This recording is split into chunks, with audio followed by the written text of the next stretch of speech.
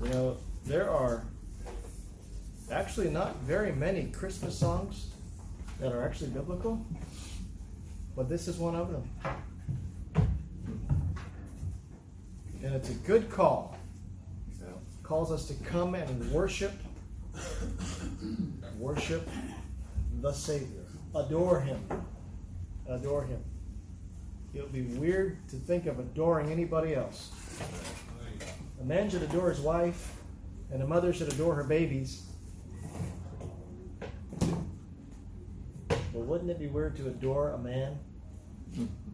Yeah, unless it's this man. Okay. Come, let us adore Him.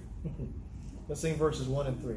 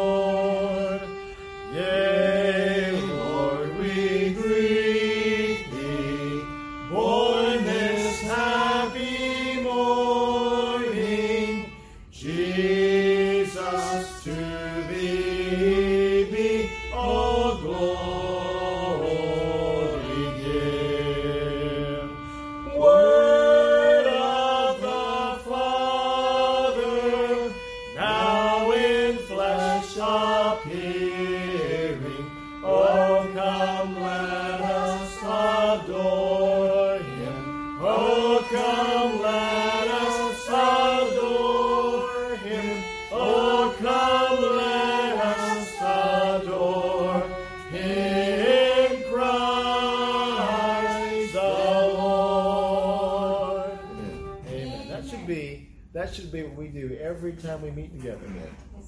Say it to each other without necessarily saying it, but that's what we're doing. We're saying, come, let us adore Him. Let us adore Him. 454. In the Chinese service, we've been studying Isaiah 9:6. Studying one word. Wonderful. He's wonderful. And exploring how and why He's wonderful. And that's what this song is about. What a wonderful Savior. Yes. Is Jesus my Lord. Let's sing all 5 verses.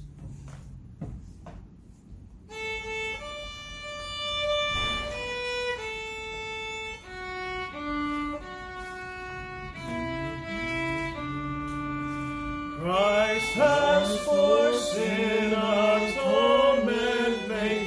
What a wonderful Savior. We are redeemed, the price is paid.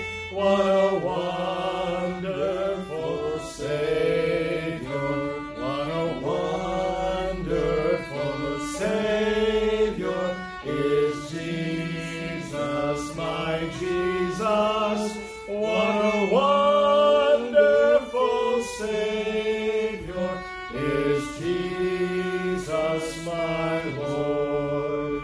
I praise Him for the cleansing blood. What a wonderful Savior that reconciled my soul to God. What a wonderful Savior. What a wonderful Savior is Jesus, my Jesus. What a wonderful Savior is Jesus, my Lord. He cleansed my heart from all its sin.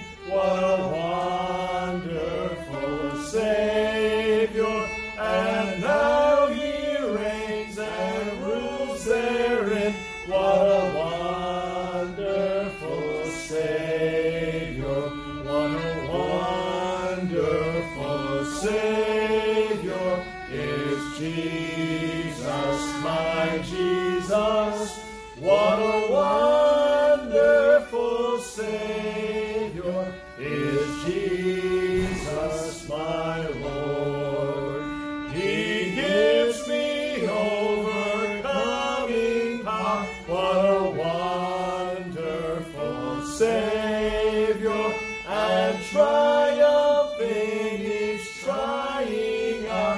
What a wonderful Savior. What a wonderful Savior is Jesus, my Jesus.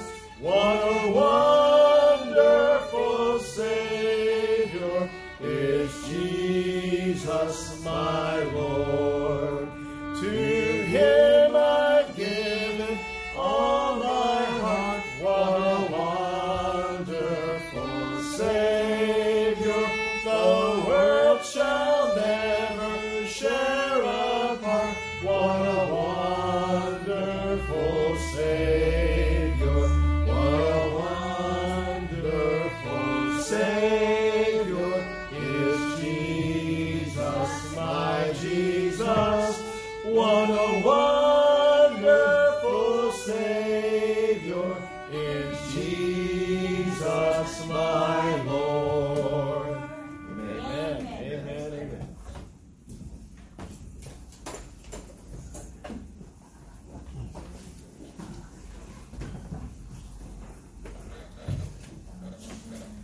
Well, in the recent news, you've had people who have defrauded people out of millions and millions of dollars, and those people are very upset, understandably, and that's because there are some people not so wonderful. They are not honest, they're not sincere, they're deceptive, and they hurt a lot of people, and they seem to get away with things, but there's somebody who is always wonderful, and he has no flaws in him. And so it's a good thing that we know the Lord because He's perfect. Right. And no matter how wrong things are, there's nothing wrong with Jesus Christ. Let's talk about that tonight. Psalm 98. Psalm 98.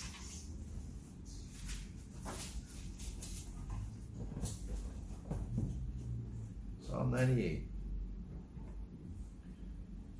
We will read Psalm 98 only for 9 verses, and then I'll come back and tell you what it says. And then I will give you at the end 3 devotional lessons, meaning 3 lessons that we can draw from this chapter. But first we'll read it, and you just follow with me as I read it out loud here. And then it says, "O sing unto the Lord, O sing unto the Lord a new song, for He hath done marvelous things. His right hand and His holy arm hath gotten Him the victory. The Lord hath made known His salvation. His righteousness hath He openly showed in the sight of the heathen. He hath remembered His mercy and His truth toward the house of Israel. All the ends of the earth have seen the salvation of our God. Make a joyful noise unto the Lord, all the earth. Make a loud noise and rejoice, and sing praise. Sing unto the Lord with the harp and the voice of a song, with trumpets and sound of cornet. Make a joyful noise before the Lord the King. Let the sea roar, the fullness thereof, the world, and they that dwell therein." Verse 8 says, "Let the floods clap their hands. Let the hills be joyful together before the Lord, for He cometh to judge the earth. With righteousness shall He judge the world, and the people with equity." Now you have in this psalm a very strong statement about the Lord coming back. And when you read these verses, you find out that He is going to return, and when He does, all of nature itself will respond to Him coming and restoring the earth to a paradise-like condition. Look at verse number 1. "O sing unto the Lord a new song, for He hath done marvelous things. His right hand and His holy arm have gotten Him the victory." Now you have a holy arm, an arm, and you have a hand. Obviously the hand is attached to the arm. And so the holy arm, this is God's power, referring to God's power and how He has given victory for Israel on His behalf, on Israel's behalf. And then also you have the arm of the Lord, His hand, referring to Jesus Christ as well, in thinking ahead when Christ will come. Turn back to Psalm chapter 44. we have a reference here about the arm and the hand of the Lord. Psalm 44. Psalm 44, verse number 1, 2, and 3. The hand of the Lord, the arm of the Lord is, as you may imagine, strong and it is powerful. Verse number 1 says this in Psalm 44. We have heard with our ears, O God, our fathers have told us what work thou didst in their days, in the times of old. The Hebrew people were commanded in Deuteronomy chapter 6 to pass on to their children and to their children's children about what God has done for them in previous generations. And so the Hebrews, the fathers especially, have a charge to never forget what God did for them and for their forefathers. And when you have kids and grandkids, never forget to tell them what God did for them and for their fathers.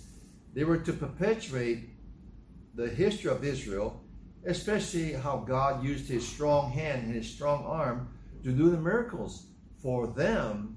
And so they did not want the kids and the grandkids to forget what God has done.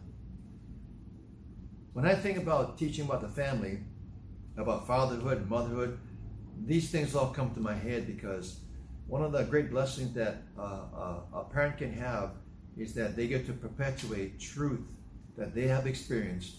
Maybe another before them have experienced, their parents perhaps, but for sure what they have experienced, and how they can pass on to their kids so that they will soon learn to love the Lord and follow him too. And if the Lord allows them to grow up to have children of their own, that they too do the same process, so that you pass on to another generation, another family, another set of people that will learn to love the Lord too. And so in verse number 1, Psalm 44, he says, we have heard with our ears from someone, from our parents, O God, our fathers have told us, Daddy told us, what work thou didst in their days, in the times of old. Verse 2, how thou didst drive out the heathen with thy hand, and plantest them, and how thou didst afflict the people, and cast them out. Verse 3, for they got not the land of possession, or in possession, by their own sword, neither did their own arm save them, but thy right hand in thine arm, and the light of thy countenance, because thou hadst a favor unto them. Now, if you look at verse 3, you find a real lesson that God is teaching us, as well as what he taught them. They're in the land now, after deliverance. Moses, the leader, God opened the Red Sea, remember, and the 10 plagues prior to that, and he led them out into the promised land, and then for 40 years they wandered about. But they would enter into, cross the Jordan, into the promised land. And the verse is saying, how did that happen? It was not because Moses was a great leader. It wasn't because the people were such good people. Oh no, they're very flawed people. But God did the miraculous things for them because it was his strong hand, his strong arm. And so all the glory and the credit goes to God's hand and God's arm. That's what he's saying over here. So when you think about the arm and the hand of God, it is to say that his hand and his arm is strong and powerful. Now, when I think about strong and powerful arms, of course, you think about bodybuilders, weightlifters. You know how those guys spend 8 hours a day in the gym, take steroids, and they look so powerful and so big. They can't walk right, but they look powerful and big. And the arms are so muscular. And you have to say, wow, he looks pretty tough, pretty strong. And they can probably carry heavy weights. There are competitions around the world called the World's Strongest Men.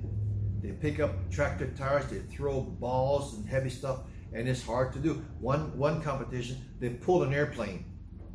They pull an airplane. The brakes are off. They pull an airplane. It's inch by inch, but they're pulling this heavy piece of equipment, a flying machine. They're pulling it on their own human strength. That's to say that part.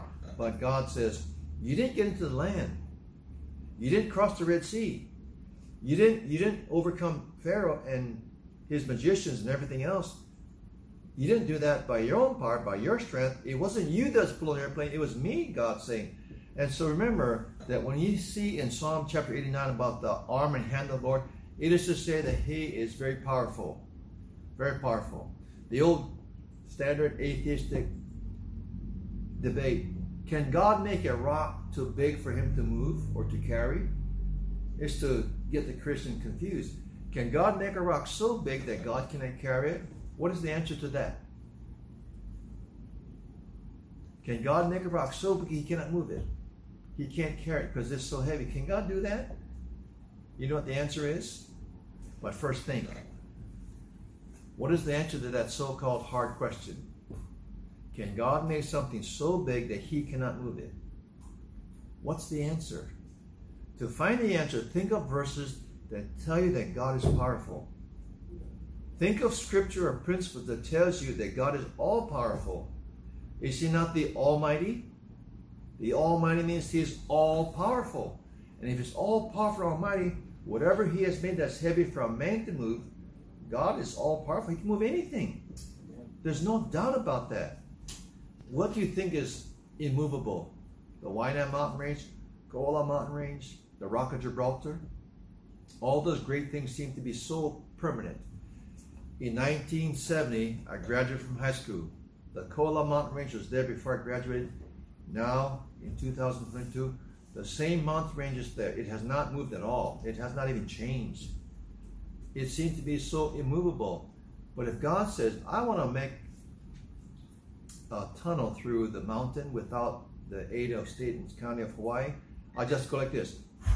He could blow a hole right through the mountain if he wanted to, because he's the Almighty. So he's saying God did it, not man. Look at Psalm chapter 77. Here's another good reference to think about. Psalm 77. The hand of the Lord, the arm of the Lord is all powerful. Psalm 77. And look at verse number 10. Psalm 77, verse number 10. In verse 9 he says, Hath God forgotten to be gracious? Hath he in anger shut up his tender mercies? Selah. Verse 9 is a very good thought. When God is upset with Israel and he chastised them, and they were suffering chastisement, painful chastisement, answers to prayer not there. Has God forgotten to be gracious? God, if you forgot us, and he says in verse 9, hath he in his anger shut up his tender mercies? The answer, of course, is no. But when Israel suffered chastisement, they suffered. That doesn't mean that they were forsaken. Never make the mistake to think that when God chastises, he has forsaken. He never has. Look at verse number 10. And I said, This is my infirmity, but I will remember the years of the right hand of the Most High. I will remember the works of the Lord. Surely I will remember the wonders of old. Verse 12. I will meditate also on all thy work and talk of thy doings.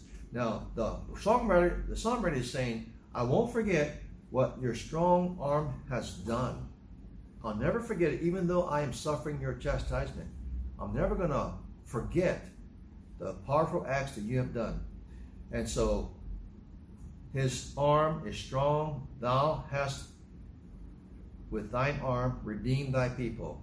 And so, that's a powerful God that can redeem Israel from the heathen nation. Now, there's something else.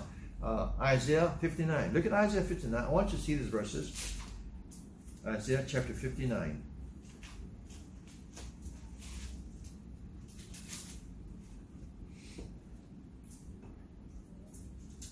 His arm is strong, but there's something else about his arm, which we will spend at the end devotional truth about this verse. But look at Isaiah 59, verse number 1. This is a good verse to memorize. Behold, the Lord's hand is not shortened, that it cannot save, neither his ear heavy, that it cannot hear. Remember, his hand and his arm is strong, remember? It's all powerful, but not only is it strong, it is long. His arm is long. Now, there's a make-believe cartoon character. I don't know his name, but he's like elastic, and he can do this. Yeah.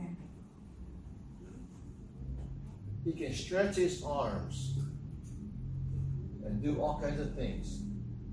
I don't know what this character is called, but when I was a boy, the Fantastic Four had the leader of the four, a man with gray hair on the side. I forget his name, but he could stretch. He's elastic-like. Do you remember that character? I think there's a cartoon made in recent years, whatever they're called, but they could stretch and do all that kind of thing. That gave them an advantage of some kind against the enemy. God's hand, according to Isaiah 59, says, his hand is not shortened. His hand is not short. That means this powerful arm is not short where he cannot reach out and help. You remember the old commercial, AT&T, reach out and touch someone? Okay, God's arm, which is strong and powerful, can reach out and touch and help and do something on Israel's behalf and on your behalf too, as a Christian. So that's what that is connecting me to. Now go back to Psalm 98 in verse number 2 and 3. Psalm 98 verses 2 and 3. I'm going to come back to Isaiah in just a little bit. But Psalm chapter 98 verse 2 and 3 says, the Lord hath made known his salvation. His righteousness hath he openly showed in the sight of the heathen. His righteousness hath he openly showed in the sight of the heathen. Now, his righteousness is more than just his nature being righteous. His righteousness is referring to someone who is righteous like he is righteous. His righteousness. We'll see that in just a second. But when he says in verse number 3, he hath remembered his mercy and his truth toward the house of Israel. All the ends of the earth have seen the salvation of our God. Now, look at the words in verse number 4. Words are important. All the ends of the earth have seen the salvation of our God. When in history has the world seen the salvation of the Lord? Think, was there a time in which God showed his salvation to the whole world and the whole world acknowledged it? Was there a time? There was not a time. God showed his powerful arm of salvation to Israel, and the heathen around did see that, is Egypt especially, and others, but that's not the whole world. He says here, the ends of the earth, verse 3, the ends of the earth, all the ends of the earth have seen the salvation of our God. You know what that's a reference to? When he says hath seen, that's the past thing. But when he says hath seen, he's looking ahead to the future when God will come back and the whole world will see him when he comes back. So that's what this is a reference about. This is a prophetic statement about the Lord coming back, and the whole world will see him when he comes back with his strong arm. Look at Revelation 1:7. Revelation 1:7. It's funny, but in this church at least, we turn to the Bible. Funny, yeah? We go to the Bible in this church. Isn't that funny? Sometimes we don't go because of wanting to go ahead and get through the material, but in Revelation 1:7, when Psalm 98 talked about all the ends of the earth have seen the salvation of our God, look at Revelation 1 and verse number 7.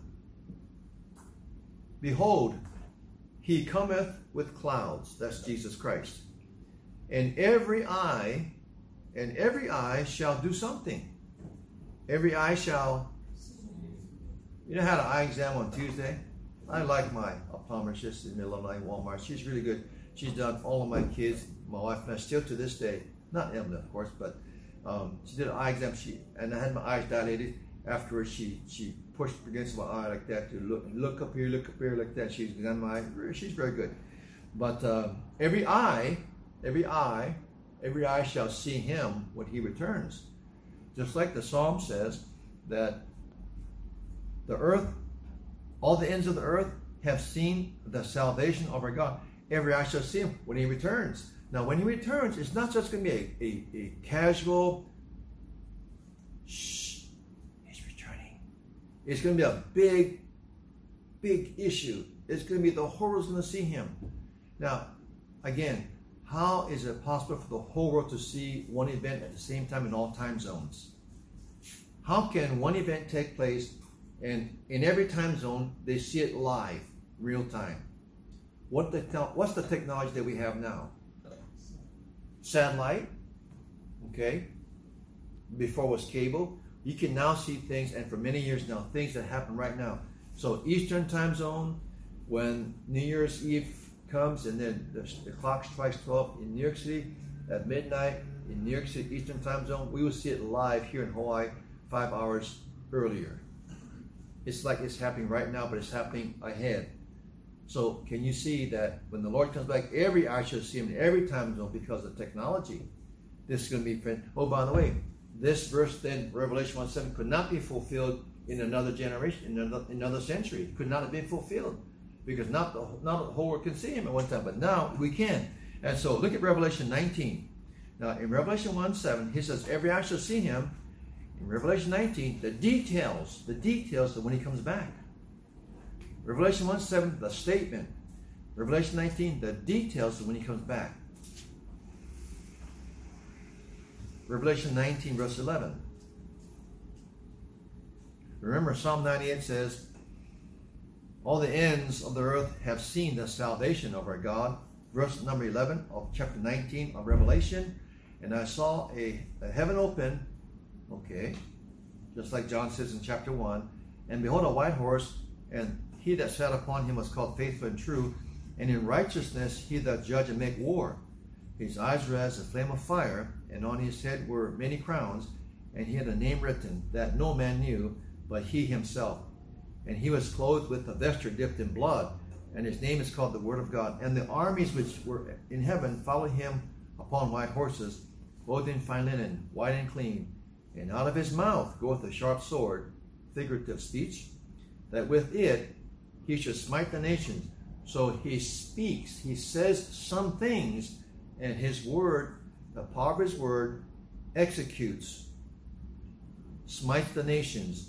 And he shall rule them with a rod of iron, and he treadeth the winepress of the fierceness and wrath of Almighty God. And he hath on his vesture and on his thigh a name written, King of Kings and Lord of Lords. And so you have in verse 17, you have carnage, you have scavenger birds coming down to pick at the corpses that are laid, millions and millions of people in verse 17, 18. Now this is the second coming when the Lord comes back. Jesus came back the first time as a lamb. Remember, he came as a lamb, a humble, innocent lamb. He comes back as a lion, a roaring lion. So this is Revelation 1:7, Revelation 19:14 onward. This is the incarnation when Jesus was born the first time. The second coming is what we're looking at in Psalm chapter 98. So you have him coming back when all the world will see the salvation of our God, the deliverance of our God. Well, that'll be a good day because we'll be coming down with him. We won't be on the earth. We won't have to go through the tribulation. We're coming down with them because we got raptured up before this event. Now, watch this. In chapter 98 of Psalm, verse number 2, the Lord had made known his salvation and had openly showed in the sight of all nations. Now, his righteousness is what we're looking at. The righteousness of God. More than just his nature, him being holy and just and right. More than that, he has righteousness. His righteousness is his Son. His Son, his S-O-N, is righteous. Now, in Romans chapter 10, the Jews have not submitted to the righteousness of God. Romans 10, verses 1 through 4. All right? Now, keep that in mind. Christ is God's righteousness. Okay? Jesus Christ and God's righteousness is synonymous. And when you have God's righteousness, his Son, you're also righteous. Now, in 1 Corinthians 1:30, I'm going to just read this verse to you because it ties it very nicely with a red bow. 1 Corinthians chapter 1 and verse number 30. The righteousness of God is not just the Lord's nature, which is righteous, but his Son, who is righteous. 1 Corinthians 1:30, it says, verse number 29 says, that no flesh should glory in his presence, but of him are ye in Christ Jesus, who of God is made unto us wisdom and righteousness. Sanctification, justification. So we're made righteous like God is righteous in his Son, who is also righteous like God is righteous. So we have a great transfer of God giving us his righteousness through his Son. The Son of God is righteous. So when he talks about in 98:2, his righteousness, I think he might be talking about his Son being righteous too, besides him, God being righteous himself. Now, look at 98, verse number 4. Psalm 98, verse number 4. Verses 4 through 8. Make a joyful noise unto the Lord, all the earth. Joyful noise, all the earth. The inhabitants, the people of the earth. Make a joyful noise, people. Make a loud noise and rejoice and sing praise.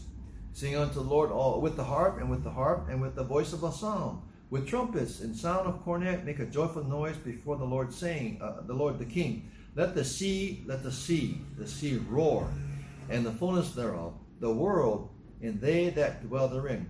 You've got something going on here. You've got people making a joyful noise. You have something else making a joyful noise. Because you have, let the sea roar, verse 7, let the sea roar, and the fullness thereof, and the world, and they that dwell therein. Well, that might mean people that dwell in the world, but you have the sea roaring, the fullness thereof. You have, verse number 8, let the floods clap their hands. Let the hills be joyful together. Now, from this psalm, you have a Christmas song. Isaac Watts wrote the song Joy to the World based on Psalm 98. Make a joyful noise from Psalm 98. But there's more than just a Christmas thought here, because you have the Lord coming back, where when he comes back, the earth has been destroyed by natural disasters that God brought, the plagues, the vials, the trumpets, and all the seals, and those horrible judgments that God will bring on the earth. The earth is devastated. The earth is wiped out. And many people will die. But you have in the end of the tribulation, the Lord coming back, and God brings with him redemption. And the singing, the clapping, this is a joyful noise. How can it be joyful? How can anybody be happy when there's such destruction? Well, the destruction is over. Now the Lord comes back, the Redeemer. He's going to restore everything. And there's joy, there's happiness, there's clapping of the hands. And nature itself is rejoicing. Think about this. Let's think about this. People are rejoicing because the Lord comes back. Relief, finally. Finally, relief. But also, creation itself is rejoicing. This is kind of a fantastic thing. Now, look at Romans 8:21. Let's connect the Bible together. And let's see what the Bible says about when the Lord comes back and who is clapping your hands and who is really rejoicing besides people. Romans chapter 8, verse number 21. This might make you scratch your head, but this is what the Bible reveals. Romans chapter 8 and verse number 21 and 22. Here's what it says. Back to verse 21 again. For the creature was made subject to vanity, not willingly, but by reason of him who hath subjected in the same in hope. Verse 21. Because the creature itself also shall be salvation shall be delivered from the bondage of corruption into the glorious liberty of the children of God.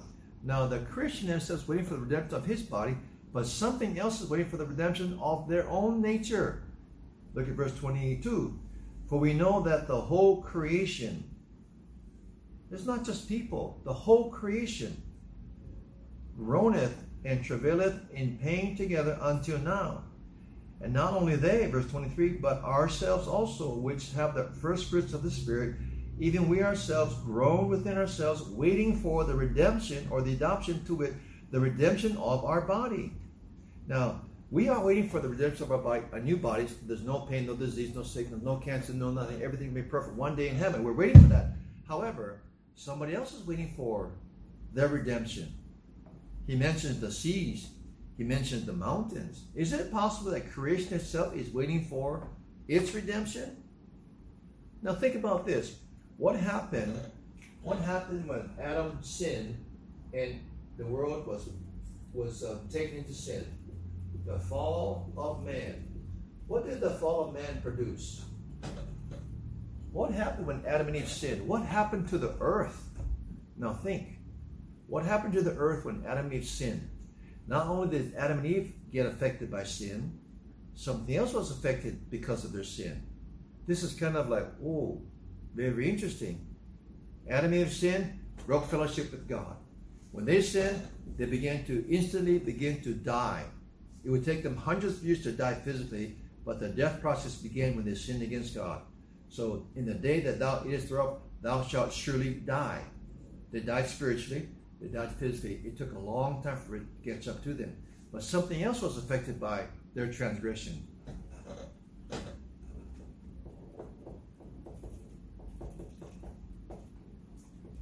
Creation was affected. We know this because of what Romans says. We know this because of what Psalm says. And when the Lord comes back, he undoes what Adam did in the garden. He changes everything. He restores. He makes new what sin had destroyed and corrupted. Now, I want you to come to Matthew chapter, first come to Genesis. Come to Genesis chapter 3 of Genesis, and then also Matthew chapter 19. 2 verses to tie together to help you to see that when the Lord comes back, nature itself, creation itself is going to rejoice. Genesis chapter 3. Look at what happened to creation when Adam sinned. Genesis 3:15. In verse 14, the serpent is cursed because of his part of the transgression of Adam. Verse 15, and I will put enmity between thee and the woman. That's strife. That's war. I will put enmity between thee and the woman, and between thy seed and her seed.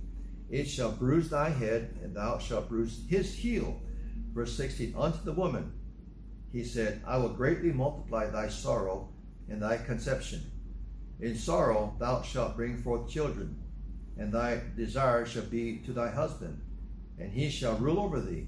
And unto Adam he said, because thou hast hearkened unto the voice of thy wife, and hast eaten of the tree of which I commanded thee, saying, thou shalt not eat of it. Cursed is the ground, or cursed is the ground, the earth. Cursed is the ground for thy sake. In sorrow shalt thou eat of it in the days of thy life. Thorns also and thistles shall it bring forth in thee. That means before, the garden was a perfect place. No thorns, no thistles. Everything was great and perfect. And thou shalt eat the herb of the field. In the sweat of thy face shalt thou eat bread. Thou shalt return unto the ground. For out of it thou was taken, for dust thou art, and unto dust shalt thou return. You have here the earth has been cursed because of Adam's transgression, but when the Lord comes back, he redeems the earth. And there's a word that expresses his redemption of the earth when he comes back. And this is why the earth is rejoicing and singing and clapping his hands. Matthew chapter 19, verse number 28. We're going to tie Genesis 3 and Matthew 19 and verse 28. To show the big change that takes place, a good change, when the Lord returns. Matthew 19:28. In the regeneration, when the Son of Man shall sit in the throne of his glory. Regeneration. Regeneration of what? Regeneration of that. When creation, when the Lord comes back, he's going to recreate. He's going to regenerate. He's going to rejuvenate. He's going to restore what it was like in the Garden of Eden. So this, the destruction of the earth, the fruit of man's sin, would now return to the conditions of paradise. And on earth, you'll have paradise on earth. Now, that's what's going to happen. That's why in Psalm 98, the seeds are clapping their hands, the trees are saying, oh, this is so good, this is good. They're happy. Not only are people happy when the Lord comes back, but nature itself. Look at verse number 9, 98:9. Before the Lord, before he cometh to judge the earth, we saw that in Revelation 19, with righteousness shall he judge the world, and the people with equity. So the first coming, Christmas. The first coming, he comes as a lamb, humble. Second come, he comes as a roaring lion to judge, and then there will be a period of restoration in the new heaven and new earth. Later on, but you have, in this, essentially, on earth made new. In the kingdom of God on earth. Kingdom of heaven, I should say.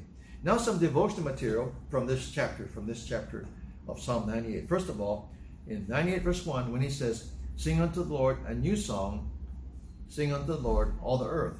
Well, for the Christian, the devotional truth is this. For the Christian who is made new in Christ, he came to Christ with a background, with a backlog, with some baggage with him of the world. And that included his music. That included his lifestyle. That included a lot of things that was dragging him down and causing him to stay away from the Lord perhaps. But now that he is saved, got a new life, he then has a new song. Well, that indicates that a man can sing unto the Lord. A man can sing anywhere, by himself or in a church. Doesn't matter. He can sing in his heart. Doesn't matter. But he's singing something that's different from what he used to sing before. Now, there's many kinds of music, many kinds of songs. Many of them are not Christian. Many of them are okay.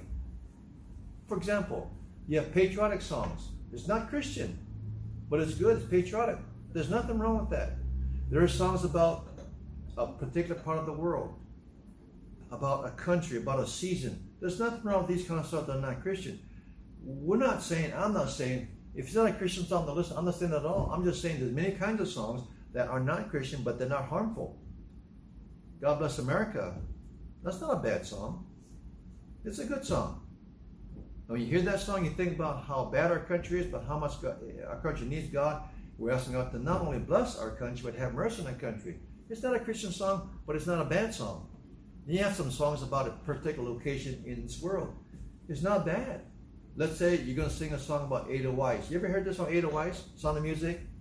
Ada Wise, Ada Wise. Every morning you greet me, small and white, clean and bright. You look happy to meet me. Blossoms of snow, may you bloom and grow forever. Ada Wise, Ada Wise. Every morning you greet me. It's about a flower of Switzerland. That's not a Christian song, but it's not a bad song. Nothing wrong with that. And so, instrumentation, acoustic guitar, ukulele, mandolin, banjo, all this kind of thing. There's nothing wrong. You know, there are some churches that don't believe that you have musical instruments in church. That's not in the Bible. They can't find that in the Bible. They just think that you should not have any music. No piano, no organ, no stringed instruments. There was music in the temple and instruments in the temple. David was a musician. Anyway, all I'm trying to tell you is that sing unto the Lord with a new song. We bring into the Christian life old song. We need to learn to have a new song in our heart because we're new in Christ. We need to have a good song that we can sing to, that we can enjoy and make us more spiritual. You know, I really like the songs that Francis picks for us every Sunday, from the choruses to the hymns. I like them because there's good songs there that makes us do a couple of things. Number one, the music that you hear in church, the music is to influence you, and the music influences you to more devotion to Christ. That's why it's good music. You have music that urges you, that provokes you and challenges you to a deeper commitment to Christ. Some music in the name of Christianity is not really Christian at all. It's not really spiritual at all. It's just, you know, a lot of hip hop, rock and roll, gets you all excited, jump up and down, emotional, all that. But there's no depth, there's no meat to the music.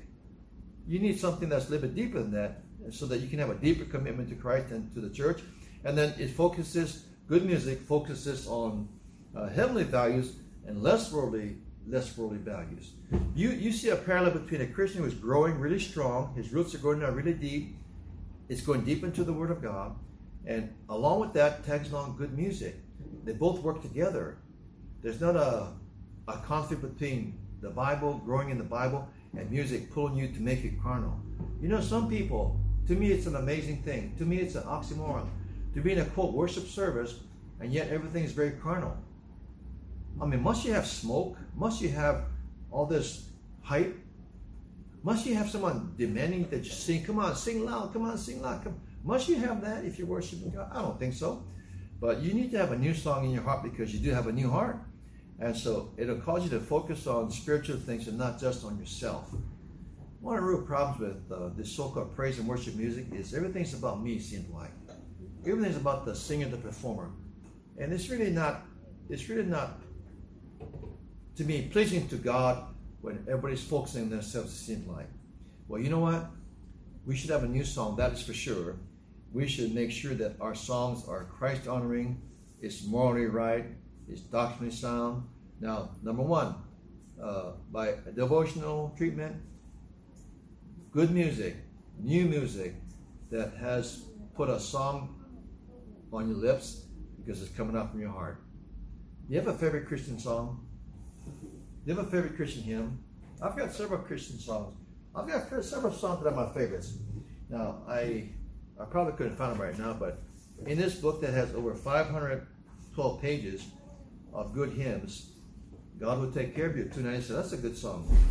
296, All the Way My Savior. If you sang this song to yourself, All the Way My Savior Leads Me, what have I besides to ask? Can I doubt His tender mercy, who through life has been my guide? Oh, that's a good song. What about this? Be not dismayed, whatever betide, whatever happens. God will take care of you. Beneath his wings of love abide. God will take care of you. Now, when you read a song like that, you think of a song like that, you know, that really makes you feel encouraged, doesn't it? Yes, it does. Yes, it does. But other kinds of songs sometimes detracts from what you really need to be growing into. Now, here's another one. Here's another one. Trust and Obey. What a good song that is. Trust and Obey. Locked out? Locked in? Oh, all right. So, like 261 says, trust and obey. That's a good song. If you sing it to yourself, it encourages throughout your day. You feel kind of let down, discouraged. You feel like it's not working, never going to work. I don't understand what's going to happen tomorrow. When we walk with the Lord in the light of his word, what a glory he sheds on our way. While we do his good will, he abides with us still, and with all who will trust and obey. Trust and obey, for there's no other way to be happy in Jesus but to trust and obey. That's a good song. That's a new song. Before, I used to sing songs. I was a Beatle maniac when I was in the 60s, a Beatle maniac. And the Rolling Stones and the British Invasion, all those kind of things. I thought it was kind of cool, and I liked it because of the guitars, the instruments, and all that. But those songs are really far short of really giving me satisfaction and peace. Look and Live. Oh, many good songs up here. So a new song is given to us. A new song is what we should have in our heart. Number two, when you read the verses in Psalm chapter 98, besides having a new song, you have how the arm of the Lord is strong, how his salvation is seen by all the earth. His salvation, not only can he reach out with his long, strong arm, he has big ears, because it says his ear in Isaiah 59:1, besides saying the Lord's hand is not shortened that it cannot save, neither his ear heavy that it cannot hear. So he also says this: God's hand is strong, his arm is strong, it reaches way out there to everyone, and he also can hear. Well, the two go together. He hears, and then he can respond. He hears, and he can do something about it. Communication. So God hears the prayers of his children, and he because he hears it, he can respond and do something with his strong arm. Now, I don't know what kind of God can do that for all these Christians in this world, but there's one God can do that for us, the God of the Bible, not a false God. And so God hears the word spoken, and he also hears what's in your heart. I was talking to a man just Monday on the phone. He called me from Jackson, Miami, Florida.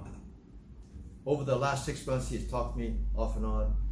But anyway, he says, I'm trying to witness to this guy in the hospital in Miami. He's got cancer, stage 4 cancer. And I got to be at the hospital. I can't get out, do work because I got to be right. It's his father with cancer. He says, I'm trying so hard to get him to pray the prayer. Listen to this one. I'm trying so I get him to pray the prayer. I said, what are you trying to do? Well, he's got to get saved. I said, agreed. Well, what are you looking for? He said, he's got to pray the words. I got to hear him, but he doesn't want to do that. So here's what I told him. Based on what the Bible says, Romans 10:9 says, with the heart man believeth unto righteousness. So the heart of man, which you cannot see, this God can see, God can hear what the person is thinking in his heart and what he's thinking in his mind.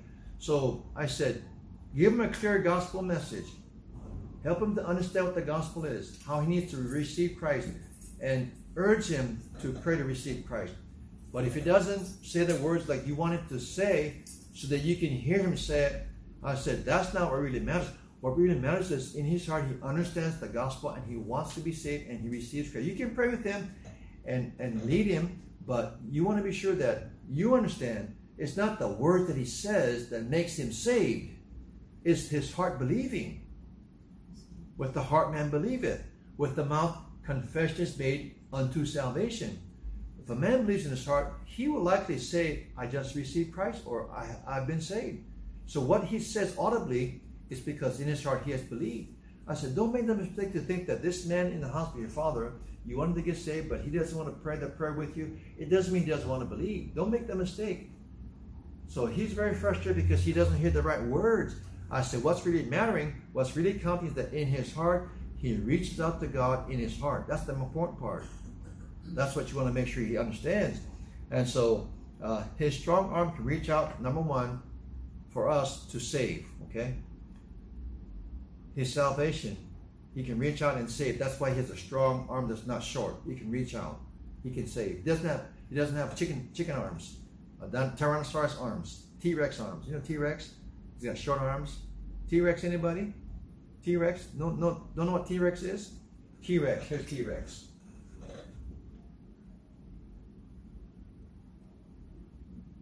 T-Rex. Looks like this. He's got little arms. Big legs, like that. Okay? But he's got little arms. As if, what is those little arms for? They got it from a different fossil, I guess. You know, see the big leg. Doesn't make any sense to me. But God's arms are not like that. Okay, it's big and long, and strong, and it can save. Number one, that's what his strength is for. His strong hand and arm is for. Number two, he has big, long, strong arms not only to save, but he has big, long, strong arms to help. When he saved us, he didn't just leave us on our own in this world. When he saved us, he is with us, and he's there to help us. Not only just to give us heaven, but to be with us in our walk with him every day in our lives until we get to heaven. So his arms are strong and long to help us in the hospital or in the home, in a car or in a far country, in the sea or in the city, alone or in a mall full of people, wherever we are.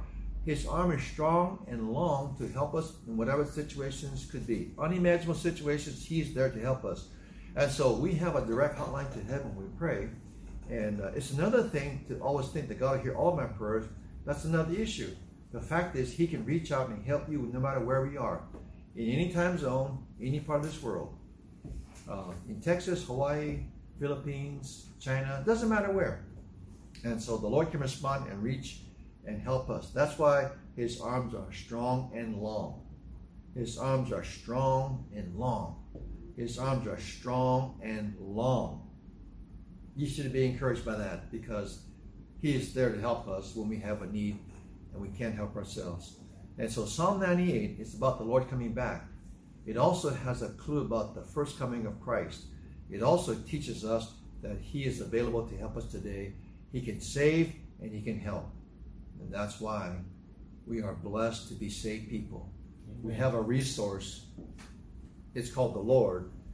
And he never leaves us nor forsakes us. And he's always available to help us. That's why the Christian, though we have distress, we don't linger in distress, because when we go back to the Bible, we see who God is and how he can help us, even when it seemed like it is not possible. I'm thinking about Joseph in the Old Testament. I'm thinking about when he was thrown into the hole by his brothers, taken off into Egypt, accused of rape, went to prison for 2 years. The butler baker forgot about him.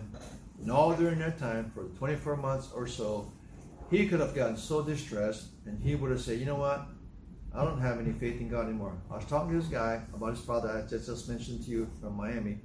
He says, nobody wants to help me.